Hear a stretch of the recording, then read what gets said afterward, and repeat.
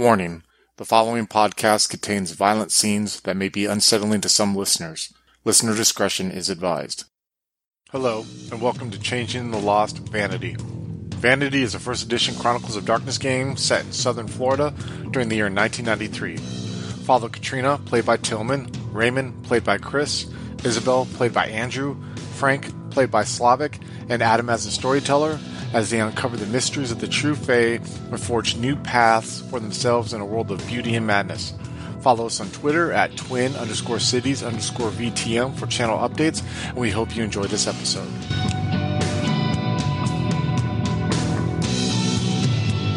Okay, so I want to cut back to Katrina and Norma. It's been about half hour, 45 minutes. Norma has just sort of excused herself to make phone calls, and she's sort of left you, given you an instruction to boil water. You filled up a big pot of water, and it's been boiling for a while now, and you're not really sure like what she wants. You're kind of worried about if she's okay. Like, she's just rushing. She's being very cryptic on the phone, the conversation that you overheard at least. She sort of resurfaces from the bedroom and comes back down. Okay, it started. Okay. I got the boil going. Oh, thank you. I almost forgot. She reaches into a drawer and she takes out this, it looks like a cookie jar. It has a design all around the side of it, and you can't tell what's inside. And she takes the top off and puts her hand inside, and you immediately get this stench, this musk, when she opens it. And it smells a little weird. But yeah, you definitely get this strange feeling when the scent hits your nose. And she just takes out these two like bulb-like vegetables and just kind of throws them inside of the pot. And after a few seconds, like this thick steam and smoke just starts to kind of fill the room.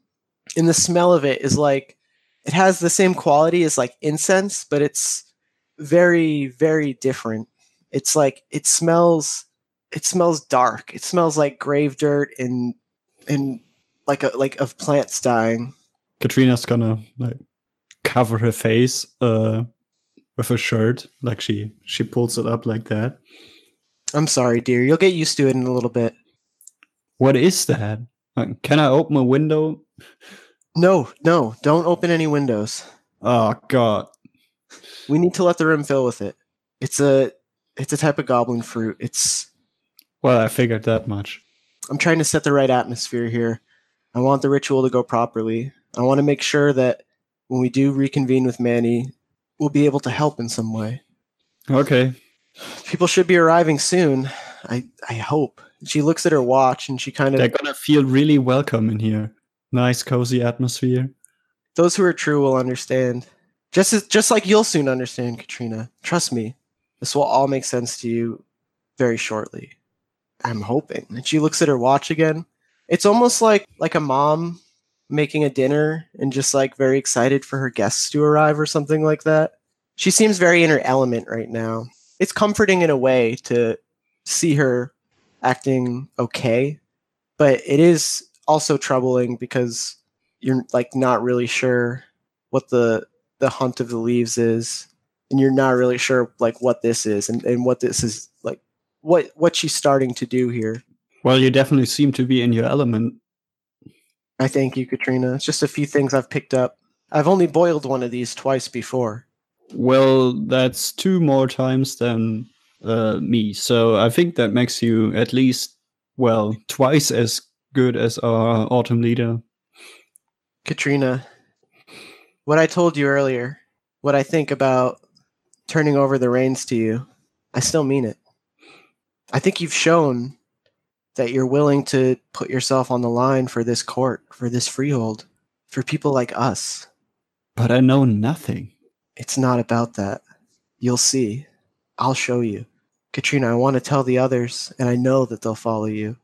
I'm just looking at her, like, blank expression. I mean, I'm probably looking past her, like, what is she thinking? Maybe when we get started, you'll see more. You'll understand. I think you just need some of the others to show you. And she takes both of your hands and she just kind of holds them and she's just looking into your eyes and she just smiles. Anyways, let me get back to it. I think people will be arriving soon. She shuts off all of the lights in the house and she just starts lighting these like very small like tea candles that she takes from a drawer. And she's placing them everywhere trying to create light. It's very dark though. It's still very hard to see what's going on. You're just barely able to see how to get around without bumping into stuff. And this is kind of being made worse by the steam that's coming from the stove, coming from this boiling pot, this festering goblin onion thing that she kind of threw into the mix that's just burning like incense right now, filling the room with a morbid type of fog, something that just smells unpleasant, but it feels of autumn. And as the minutes pass and you're among this atmosphere, you really do start to feel a sense of home, a sense of belonging. You start to feel the weird, and you feel your court, the emotions of your court. You feel the leaden mirror. You feel the ash. It's just something internal, something that you can really feel almost like religiously. And it feels very profound to you, but you don't want to say anything almost. After another 5 minutes or so, the doorbell rings.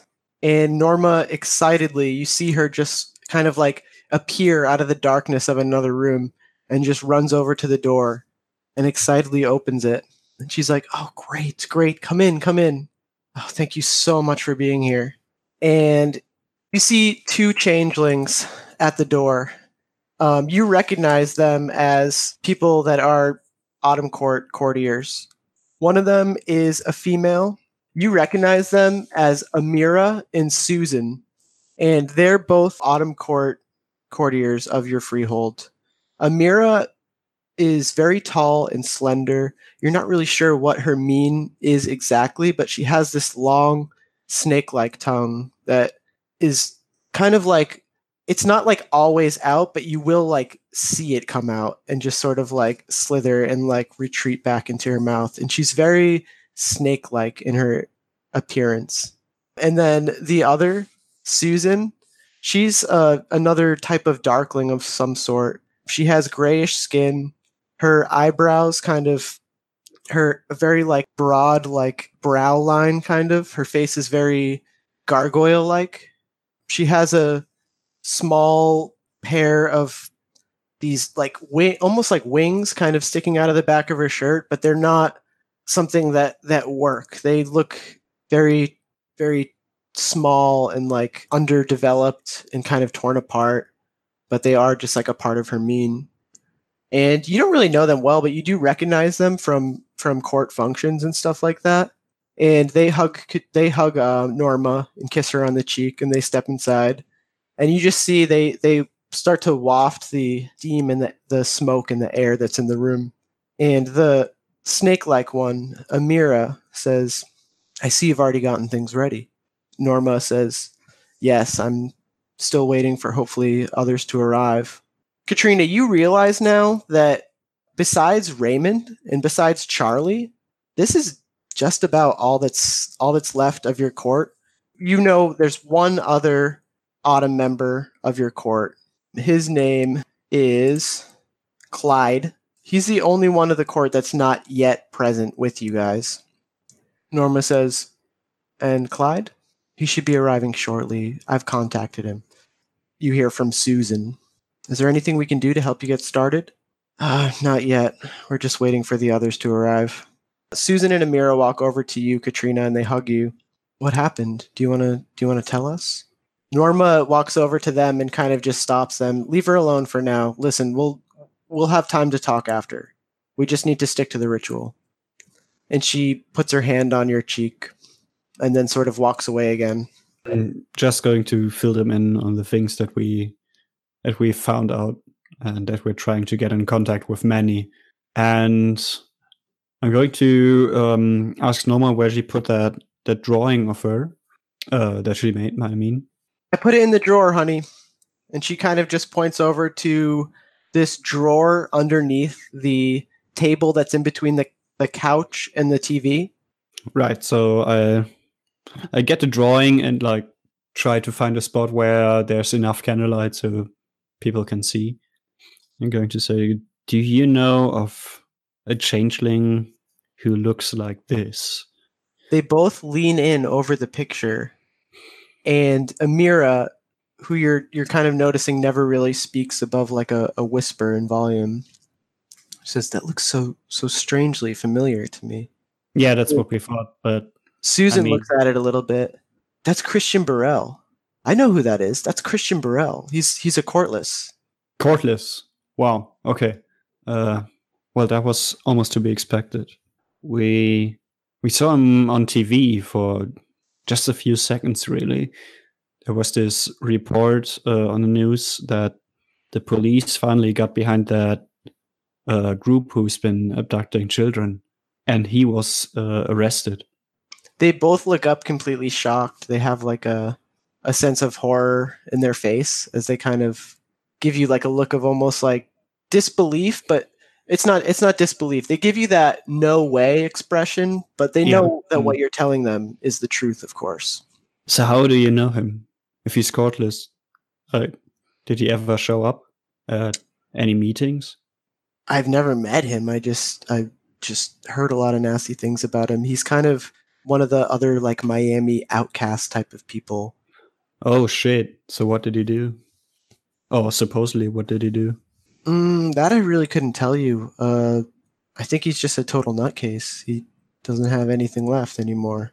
And you understand that she's talking about Clarity. Sure. So he's lost it, and then he joins or organizes this group of. I could see him being a loyalist. Of course, that was my initial thought, but wow, that's pretty bad. I mean, I knew it was bad, but you hate to see it. But it doesn't surprise me. Something about the way that he looks just rubs me the wrong way. I've never talked to him. I mean, but I just know about him. Are there more like him? Like, do we know if there are many outcasts from Miami around here? I mean, plenty of people go the courtless route. I don't really think it makes them bad. Just maybe it does make them bad. I mean, it says a lot about their character if they're not willing to help. But I try not to make judgments. But certain people, they just give off this vibe of wrongness. I don't really know who he hangs out with. But that's him. That's Christian Burrell. Okay. Is Norma around, or is she still like doing things? Yeah, she's just like doing things. She'll occasionally like step in and out of the room. Yeah, when she looks over, I'm just going to not going to yell because like the atmosphere of the room is pushing down on Katrina a little bit. Like she's with all the smells and the candlelight and all that, she feels like she's in church in a way. She shouldn't yell out or like run around. So she's going to speak clearly, but in a way like I don't want to insult anyone. That's Christian Burrell, a courtless. Oh well, that name means nothing to me, sadly. But I'm glad that one of you knows of him. This is good. Okay, so things are almost ready. If we could just as she says that, the doorbell rings again. I hope this is Clyde. I get it. Oh, you get it? Okay. So you go over and, you open the door and you peek out and you don't at your eye level, you don't see anything, but looking down a little bit, you see this short statured, wizened changeling, your courtmate, Clyde. He is like I said, very small in stature, somewhat stout. He wears workman's clothes. And he has this mustache that's kind of just like a handlebar mustache that goes all the way around and connects up to these bushy sideburns. And his hair is not super long, but it's just long enough that he ties it back into this really loose ponytail. So there's like all these sorts of like frizzy hairs that are kind of like peeking out from it. And he gives you a nod. Katrina. Hey, Clyde. Glad you could make it. Come in. I brought others with me. You did? You hear like a car door shut in the background, and 4 more changelings come out of the car. You don't recognize any of them. A few of them are darklings, which you can just tell right off the bat. They look somewhat similar to how Norma looks, but different in just like subtle ways. They both kind of have that trademark porcelain, white skin, black eyes. They look almost like they would be like the equivalent of like Norma's brother or sister, but it's just like, it's different in slight ways. So yeah, you see four changelings get out of the car. 2 are darklings, both female. One of them with very, very long black hair that's wild and down. And the other has like a very short haircut, kind of like that, like men's style haircut that like some women have, where it's, I forget what it's called, but it's just like, it's like very short. All equal length. Yeah, exactly. And then the other 2 that get out of the car, one seems to be like of an elemental seeming, pale blue skin reminiscent of ice, jagged features. The clothing that he wears is completely black. Everybody in this car has arrived in black. And they park and they slowly start to make their way to the door. Just some friends of mine, some other Autumn Court. I figured they would help with the strength of the ritual. Yeah, definitely. Wow, this is excellent. I try to like wave them in and shake hands, and you wave them in, and they my nod name to you a couple of times. Yeah, they shake your hand. They don't. It's not like a proper like introduction, like "Hi, nice to meet you" and stuff. But they just like they shake your hand and they nod to you, happy to be here, and just everybody is kind of like assembled in this living room of Norma's house, which is by now nauseatingly full. Yeah. Of that rotten smoke. Oh, that too. But the 2 darklings that enter the room, they waft the air and they both smile. So what is everyone doing? I think Katrina will just kind of awkwardly stand at the side. There's really no rules. Once whoever's in charge declares the hunt, we just do what comes naturally. And if the weird is with us, it will be done. Right. I can see you've never done it before, but you don't have to worry. You'll understand. It's going to come to you. The moment it starts, you'll feel it innately. Trust me, I've been in your shoes. This is coming from the darkling with the short hair. Mm-hmm. I can tell by your face. Sometimes I just feel certain things about different situations, and I just know them to be true. Is this the first time you've ever done something like this? Yes and no. I believe this is my first like group ritual. And you're starting to not even really be able to see her face because the smoke in the air is so thick. And Norma comes down the stairs and she just like sees everybody that's in the room and she just smiles widely. All right, let us begin. And Clyde reaches into his bag and he takes this seashell out and he just blows into it as hard as he can. You can see his cheeks just puffing up on the one side of the shell, this conch shell. And it makes this loud, almost like earth rumbling noise. And all the other changelings close their eyes and they just look upwards. And suddenly the sun kind of fades away. And you hear this pitter patter on the roof of like this heavy rain, very heavy rain. It's hail. You can hear these rocks just kind of like crashing down on Norma's house. Everything is completely obscured at this point. Somebody starts howling, and you can't tell who it is. They're just shouting. They're just chanting. They're just screaming in this wild way, and you can't see anybody. And occasionally, through these small glimpses of candlelight that shine through the smoke, you catch glimpses of people. They're walking throughout the house. Everybody is moving. You, looking out, don't feel like you'd be able to find your place if you were to start moving around the house as well. But there's movement. You hear the stepping around. This one person, and you're not sure who it is still just shouting and just chanting, and you hear Clyde blow on the conch again, and it just reverberates throughout the room, and you start to feel it. You feel the energy of autumn just rush over you. You feel the fear, but you feel yourself as master of it. And in these small glimpses of candlelight that you see, people walking past certain parts where the light shines, you don't see them as their face seeming. You don't see them as their mortal mask. You see them entirely differently, as these fantastic beasts that kind of move throughout the room, larger and more grandiose than their original face seemings. You see horns, you see all sorts of monstrous features just passing the candles. But it feels right. It doesn't feel like seeing one of them. It feels like seeing one of your own, seeing what they represent truly. It's like a wave of understanding about the court, about your season, and about your place in it starts to settle in with you. You realize that you're a part of this. You're a part of this freehold, but more importantly, you're a part of this court, a part of this overall family, and it's comforting to you. It's comforting to you to see this level of power that you actually do hold when you join together. Somebody is tapping on something very rhythmically. I shouldn't say tapping.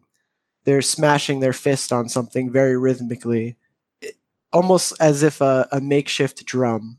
And you just hear this pounding on the table, just, and you hear the chanting going on, and you're just still seeing these figures just past the candles, leaving trails of dried autumn leaves in their wake. It feels like a long time, but you know that this can't possibly be true. It feels like you've always been here. Just the Fey part of your being has just been here. It just understands this. It resonates with this. And the figures that you're seeing in the candlelight, they don't appear ominous to you. It's not like seeing one of the others. It's like seeing one of yourself, seeing changelings, seeing people just change into the embodiment of the court. And as they dance in the candlelight, you see these dried autumn leaves that kind of blow in their wake as they brush past. And you're starting to feel very much a part of this. It's this almost unspoken understanding that you're starting to feel with everybody else in the room, everybody else who is part of this. It feels like a period of time, but you know that can't possibly be true. You know that it's had to have been moments since this started, since you first heard that scream break the silence of the room, and since whoever started pounding on the table, creating a rhythm. It feels like a part of you has always known and remembered this internally.